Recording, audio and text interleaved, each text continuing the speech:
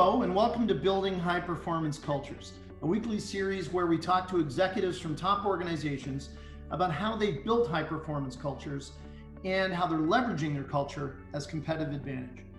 I'm Marty Parker, the President and Chief Executive Officer of Waterstone Human Capital, and my guest today is none other than the President and Chief Executive Officer of Metrolinx, Phil Verster. Phil, welcome to Building High Performance Cultures. Thanks, Marty. It's great to be here. Terrific to have you. Now, Phil is the president and CEO at Metrolinx, where he oversees a team committed to the transformation of transportation in the greater Toronto and Hamilton area. And this is no small objective. Prior to joining Metrolinx, Phil was one of the UK's rail leaders, having managed train operations, infrastructure builds, and infrastructure management for passenger rail systems in England, Scotland, and Ireland. Now, Phil is an engineer by training, and he began his career in the electricity sector in his native South Africa, if you haven't already guessed that. But from 2001 to 2003, he was the depot manager and production director for a UK division of a company we know well, Bombardier Rail. And in 2003, Phil moved up from the supplier side to the passenger rail operations at Southeastern Trains. He then spent 5 years at Irish Rail, where he served in different roles, including deputy CEO. Now in 2011, Phil joined Britain's Network Rail, where he pioneered a new approach to structured continuous improvement that delivered improved safety and train performance, as well as an enhanced passenger experience.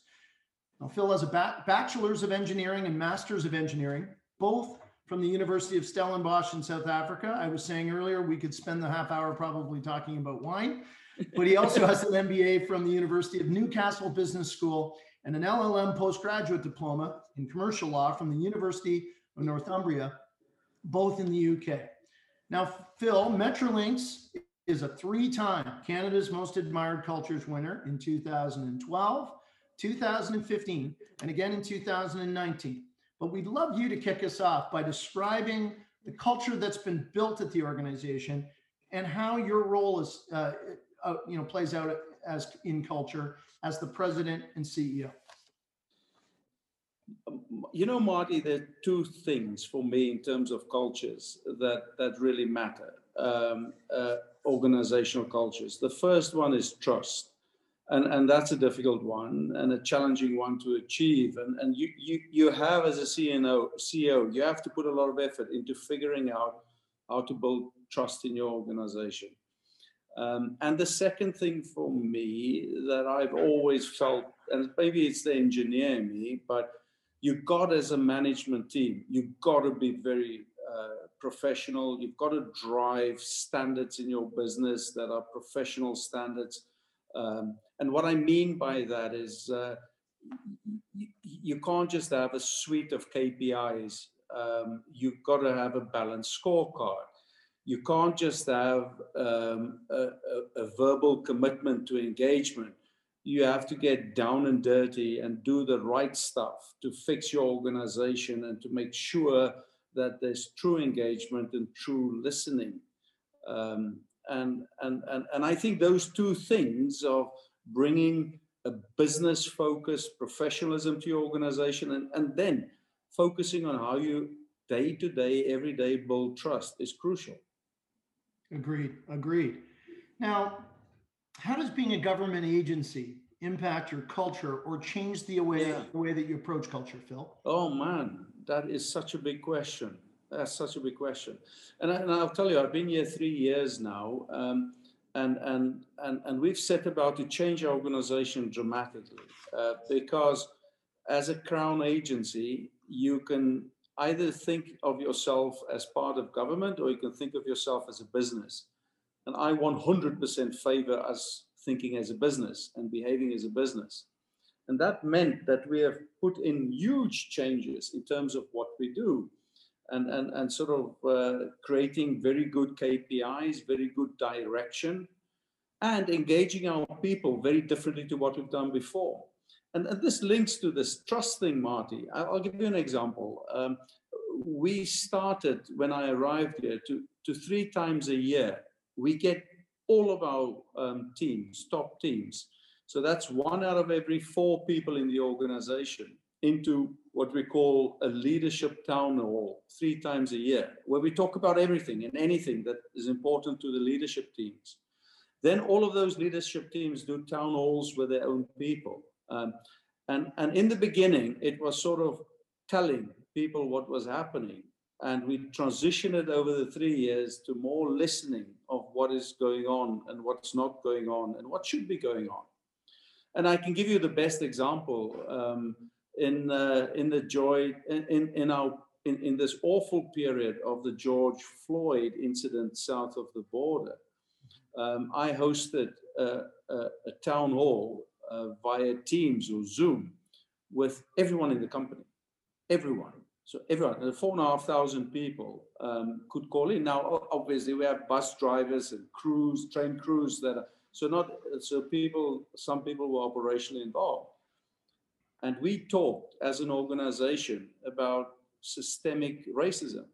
We talk about unconscious bias.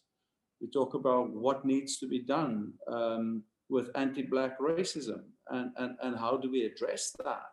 And how do we figure out as an organization who of us understands it and who of us think differently and need to be engaged. This takes I think this takes effort. This takes real effort, but it's important, and that affects the fabric of who you are and how how you approach these things. Absolutely, and serious issues to discuss, but I think quite fascinating that it really was about listening through this town hall. Now, speaking of communication, what are some of the challenges of building and communicating a cohesive culture when your team is so dispersed? How have you kind of managed to work through these challenges? Yeah, do you know what? Many years ago, when I took on one of my first sort of leadership roles, I had a CEO that asked me the following question. He said to me, "Phil, what's the best way to communicate?" And I had all of these answers about internal communications, messaging, and he said to me, "No, none of that's the right answer. The best way to communicate is by doing. Just do. If you do, you're going to get a result. If you do, there's nothing that speaks louder than your actions." And so what we have done, and I've been in many organizations where we've had sort of engagement programs and how do we engage your employees and and it's like list of actions. And what I've seen in my time in the last 10 years or so, what works best is you come up with 4 or 5 things that you just do continuously. And we call those the 5 leadership actions. And they are things like hold monthly meetings about your business KPIs, hold your one-to-ones, walk the floor, get around, walk the floor, talk to people, hold your town hall meetings. And then the 5th and last one is, as leaders, hold coffee mornings. We call it coffee mornings. It's basically informal gatherings where you say to everyone, hey folks, I'm in the reception area. There's 15 chairs. I'll be there on Wednesday morning. Any topic goes, come and have a coffee with me. And so we've taken those 5 things and we've done that relentlessly. We hold best practice learning sessions amongst the teams. We get the teams to present to us. We get people from their teams to present to us, and we focus on those leadership actions. And I give you a sense of this. Our employee engagement score, and we're humble about this, so I don't want to make this as if we are proud. Yeah, we're not. But our employee engagement score is typically always around the 70 or just above 70%. And about a year ago, we got it to 78%. And in the beginning of the pandemic, we're now up to 84% employee engagement. So that's 84% of our people that say on a 5-score quadrant, it's good or it's great. The 2 top scores on a 5-score quadrant to be engaged with us. And we take this seriously. We take these feedback seriously. The score is less relevant than the fact that the comments we get that are uncomfortable from that score are the best value. Is to go and figure out what are those singular things that are still not resonating. And you know why I think these 5 things are, this is why I'm convinced this is the only way to work with people and to build trust in your culture, is that, you know, we are all really, really busy. And engagement and culture is not built by rules. You know, it's built by natural behaviors. It must be second nature for you to listen. And if it's not second nature for you to listen, you're not going to listen. And so what we're trying to do with the 5 leadership actions is to make it second nature. And Marty, then your question about communication is answered in the best possible way. If my leadership stick to those 5 actions, communication would come naturally. Right. And you talk clearly about doing and having it be authentic. Oh, right? man, it's got to be. It's got to be. It's got to be. Now, you know, we often in our world of executive search talk, and specifically at Waterstone, where recruiting for fit is our mantra. So we talk about recruiting for fit and the important role in having the right people plays in culture and performance. But you're in a very unique position where you have a number of appointees, and I'm specifically thinking about your board where, you know, you have appointees appointed by an order in council. So how do you, or do you even ensure cultural alignment within this group, Phil? Yeah, so, you know, if I think of what we have done in the last 3 years, I've seen how people that have been in my organization for 10 years have adjusted behaviors and have aligned with, I would call it the momentum that we've created in our organization. And my chair is fantastic, Don Wright. He's 100% the same ilk and the same culture and spirit as I am. And Don therefore guides the board in a fantastic way to deliver the same. And you know, Marty, I don't know how to, this is very unscientific and probably never make it to a Harvard Business Review article. But I don't know how to explain it in any other way. But if the river is flowing in a certain direction and the river is flowing strongly, you swim with the river. And this is what we find in our organization. So I think there's a risk when you try to just recruit for fit, because you may recruit for fit in ways that are not as constructive. I recruit anyone that wants to be great, anyone that wants to listen, anyone that wants to help.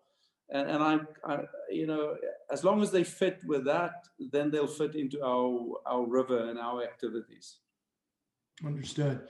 You've got to have people, Marty, if I just say this, in a culture of trust, you've got to have people that can easily and openly disagree with each other. That's the real nugget, golden nugget of a successful culture for me, is that trust culture you create where people can say, whoa, stop, this is going in the wrong direction, or say, hang on, guys, hang on, folks, we need to do more of this. Then, you know, this is what we need. We need that challenge. And then it becomes a real lively organization. Agreed. I recently heard it said that healthy disagreement is important, but disagreement is also healthy. Oh, absolutely. I would go further. I would say, look, I've got a really complex portfolio. Give you a sense of this. In the next 10 years, I've got a 58 billion, and that's billion with a B, capital program. We have an annual operating budget, which is 1.2 billion for our Presto, Go Rail, Go Bus, and our Up Express.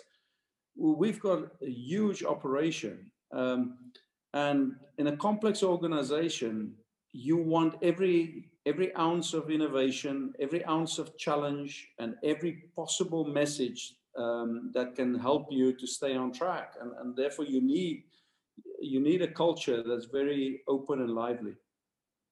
100% agree. Now, in the last few years, your team has changed the way you communicate your brand, both in terms of your employer brand, but also your consumer brand. What role did your culture play in this decision, Phil? And perhaps how has this shift affected your culture? Yeah, that's a great question. Marty, the best example I can give you is one of the biggest changes that we've made is culture-wise, philosophically, transit organizations, my view of the world, transit organizations have to be obsessed about two things. If they're obsessed about these two things, they'll get everything right. The two things they need to be obsessed about is, firstly, safety. Transit organizations that do not deliver a safe product and safety of their customers and societies is in trouble. And the second thing that you need to be obsessed about is customer focus and customer excellence and customer experience. And so we've internalized that in our culture. And now, if you look at in COVID-19, what was our response? Our marketing response. Our marketing response was health and safety of you, the customer. Our operational response was health and safety of you, the customer. We created 16 health kiosks at 16 of our stations. Health kiosks where a customer can just walk up and get a temperature check, where we demonstrate to them how our cleaning agents work, where we give them advice on how to deal with COVID. Same advice government gives, obviously, and the health officials give. But I think what's important, therefore, our response to COVID reflected our culture. Our marketing response to COVID, our messaging reflected our culture. And our culture is that central piece of you, the customer, is who we're obsessed about, and your health and safety is foremost. Very good. Now, we talked a little bit about diversity, but I know how diversity and inclusion are a key focus for your team, and that you've had a strategic objective of improving gender balance across the senior management team. But what I'm really curious to know is, what are some of the ways you're approaching this, and what have you learned through it? Yeah, it's a good one now. 3 years ago, we had something like, in our top leadership, 24% of our senior leaders were women. And I set ourselves a target to, by 2021, to have 50%. And we are now, in April 2021, we're targeting to be at 42%. We're currently at 39, and I track it every month, and we're making our way there. So we've gone from 24 to 39%. And people ask me, say, well, why? What's the issue?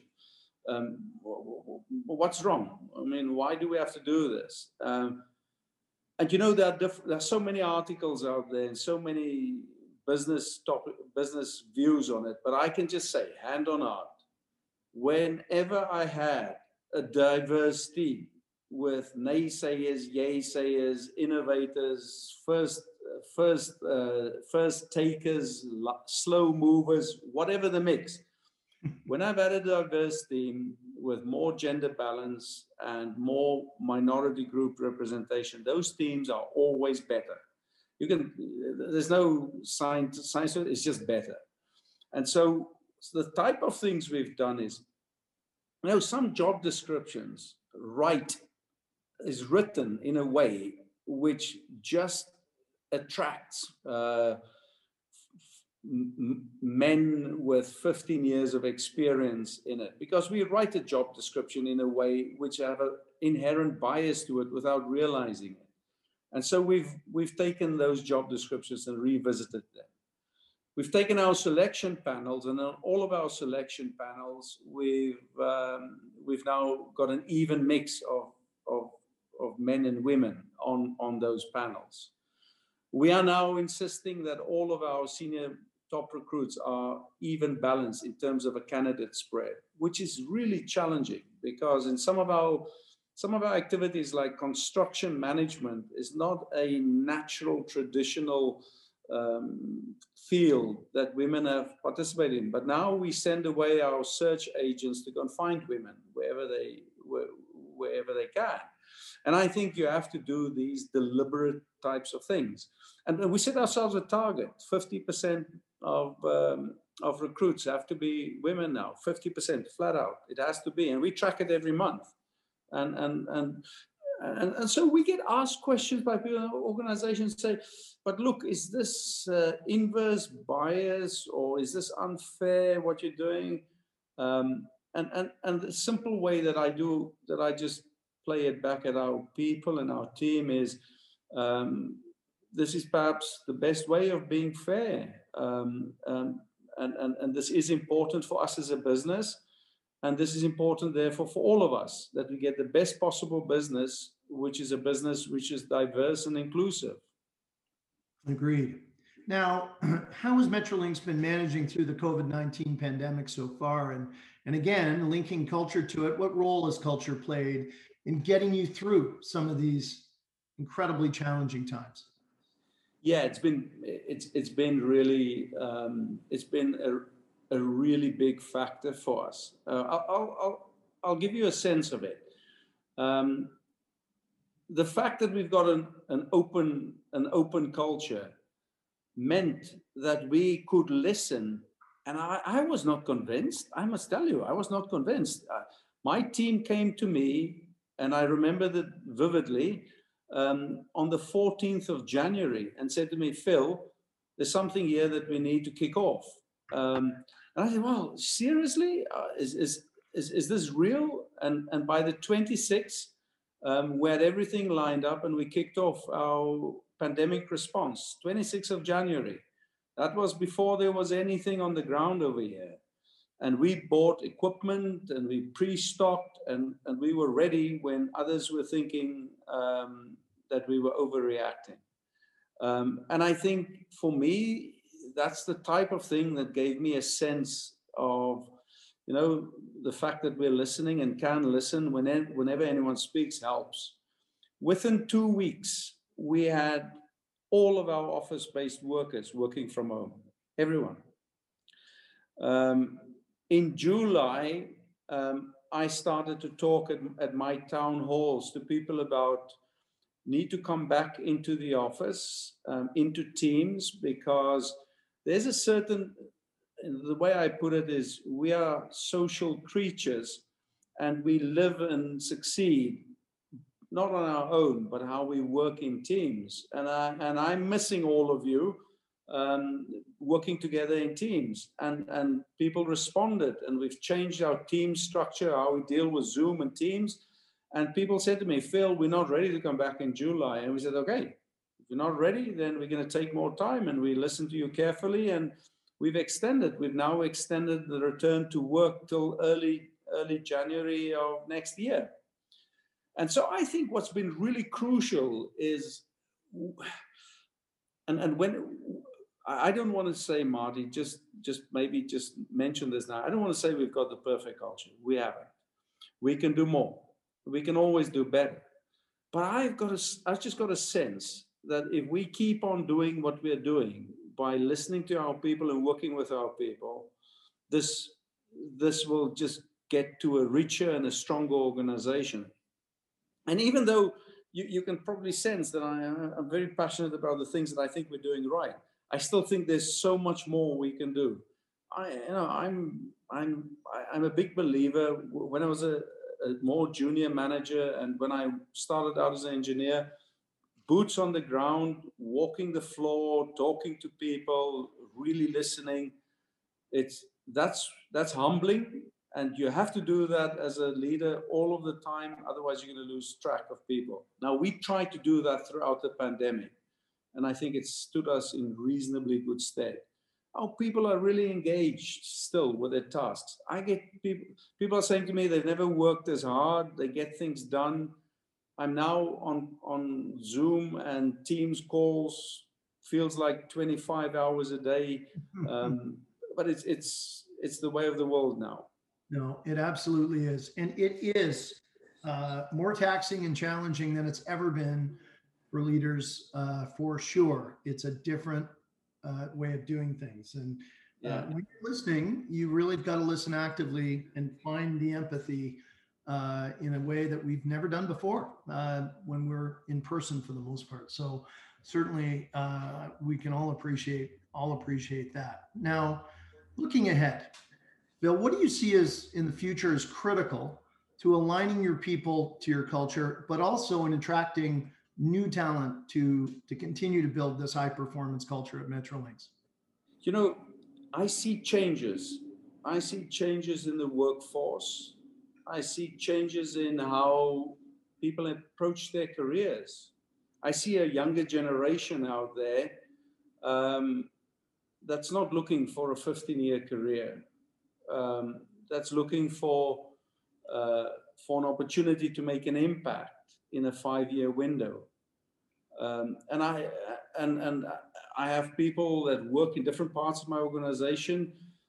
I take a strong interest in exit interviews when people want to move on, and I every now and again talk to some of the individuals and say, "Well, we really enjoyed working here, but we want to go and do something else, something different."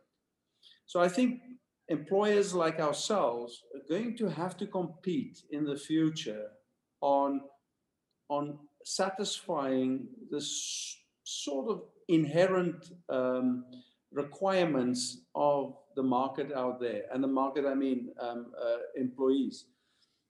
And therefore, being fleet of foot and flexible with regard to how people at different stages of their careers work, how much time they work from home, what teams they work in, how you manage your teams internally. I'll give you an example. I've got construction teams that have a tradition of being very staid and very fixed as a project team. And we've created more of an agile team structure where if there are particular issues on 7 projects over here, put an agile team together that can deal with the issue in an innovative way outside of the conventional structure. These are the type of things you need to do more of. You can't really do that if you don't have that enabling culture of you're going to take people from 7 different teams and put them together to innovate, and they must be able to speak up. They mustn't walk into a room and be reluctant to speak because they don't know anyone else. You must create that commonality of culture whereby there's a set of invisible rules which everyone can play to. I mean, I love this type of thing, and this is what we're aiming for. I think employers in the future have to think of ways to be more agile in terms of the operational practices. You can't be staid, and you've got to really think innovatively on how to attract people and make it as comfortable for them to work for you as you can. For my agency, that's challenging at times because we can't pay the same level of salary that the private sector pays. So we go out of our way to think about how do we give other forms of support. So, for example, we've got a scheme whereby if one of our employees that can't get home in time to pick up the kids from daycare, can actually just call a line and someone picks up the kids for them and looks after them, sort of a childcare at short notice step-in facility. So we do things like that because we've got some mothers that say, well, I've got to pick up my kids at school, but I can't always respond to a challenge at work in the same way that my colleagues can. And doing things like this make people more comfortable in their workplace and facilitates that type of flexibility. Well, you said a couple of things that we've been hearing now more and more, Phil, which I just want to point out. And you've talked about this a few times. You've talked about trust and being able to express yourselves possibly and feel comfortable doing so. But you've also talked about comfortable that they can do their jobs and that they're supportive. You know, we responded to this, seeing it happening the last few years with our high performance teams and cultures leadership training program, which teaches a new way to lead in terms of building a better sequence of communication, but also an environment of psychological safety and create and understanding the meaning and shared meaning of purpose between individuals and organization. And I think you're on your way to something quite special in doing that, because we're also seeing, and certainly these things take time, a change from compensation really being in the top two or three. It's rarely the most important criteria, to it kind of moving into that next tier, or even a tier, the third tier.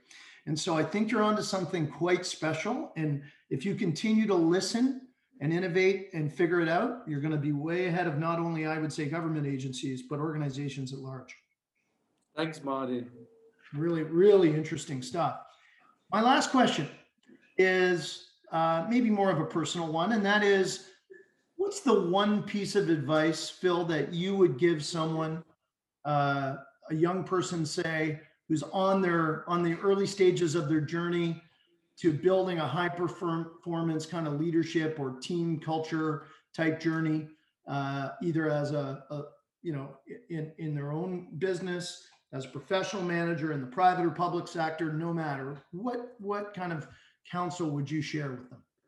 Yeah, so I mentor students, I mentor young leaders in my organization, and a few leaders that refer to me from other organizations. And Marty, and again, forgive me, this may sound like a well-trodden path, but there's just one thing that I think after many years that I really only now are starting to truly understand. And this is this thing about just being authentic. Just be authentic. There's so much for all of us to understand about how to lead and how to interact with other humans. And then there's so much in MBA courses and leadership courses. All of that stuff is really, really useful to help us to develop some competencies. But, at the end of it all, there's the people around you, they just want to know truly who you are, truly what's expected of them, and truly what you want from them, and what they can do and how they can do their best. Now, I have, in 30 years of my professional life, not met one single person that gets up in the morning and says, I'm going to go to work today and I'm going to be awfully difficult and I don't want to do anything with anyone. I'm just going to upset everyone. Everyone comes to work to do something of value. And if you're authentic, and if you can respond to those very important things that people want to do, and if you can lead authentic, you're in the right place. And even though I in this discussion with you, Marty, I talked about listening. I'm a terrible listener. I'm terrible at it. And knowing I'm terrible at listening has helped me a lot, because I force myself to listen when people talk. And I think, therefore, really understanding who you are, really understand what you're trying to achieve, and then do it in an authentic way is just crucial. Well, you could not have given better advice, I think. And I think it's something that many of us who've been around doing this for a while have to unlearn. Maybe all the things that we've tried to be because we were told that's what we need to be to lead properly. And it might be just as simple as that. But what we've learned today so much is what your team is doing to engender trust. And of course, you're asking a lot of people today as you transform this system into what could end up being iconic, I think, for the nation, let alone for Greater Toronto and Hamilton area. But to build trust is certainly not an easy task. I think your focus today and consistency on the hows over the whats, to just do it, and people will recognize even the failures, not just the successes, because that's how we learn, right? That absolutely, we learn by doing and making mistakes. But I think more than anything, this authenticity that not only you have, including admitting what I would call a shared area development for us both. I think that possibly, just maybe, has had as much to do with engagement scores at Metrolinx going up almost 15 points over 3 short years, and will likely continue on that kind of a percentage basis of growth for as long as kind of you commit to these things. So I think we've just had the great better understanding of you and the organization and what you're attempting to do, not necessarily on the management by objectives and what they are, but on the values and how you represent them through your culture. So thank you again, Phil Verster of Metrolinx, for your candor, your authenticity, and your time today. Thanks, Marty. It's so enjoyable to talk to you. We must talk about wine some other time again. We could do an entire session called Building Performance Wine.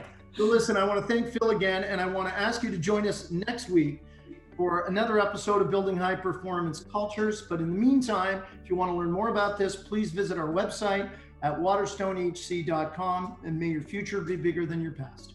Thank you.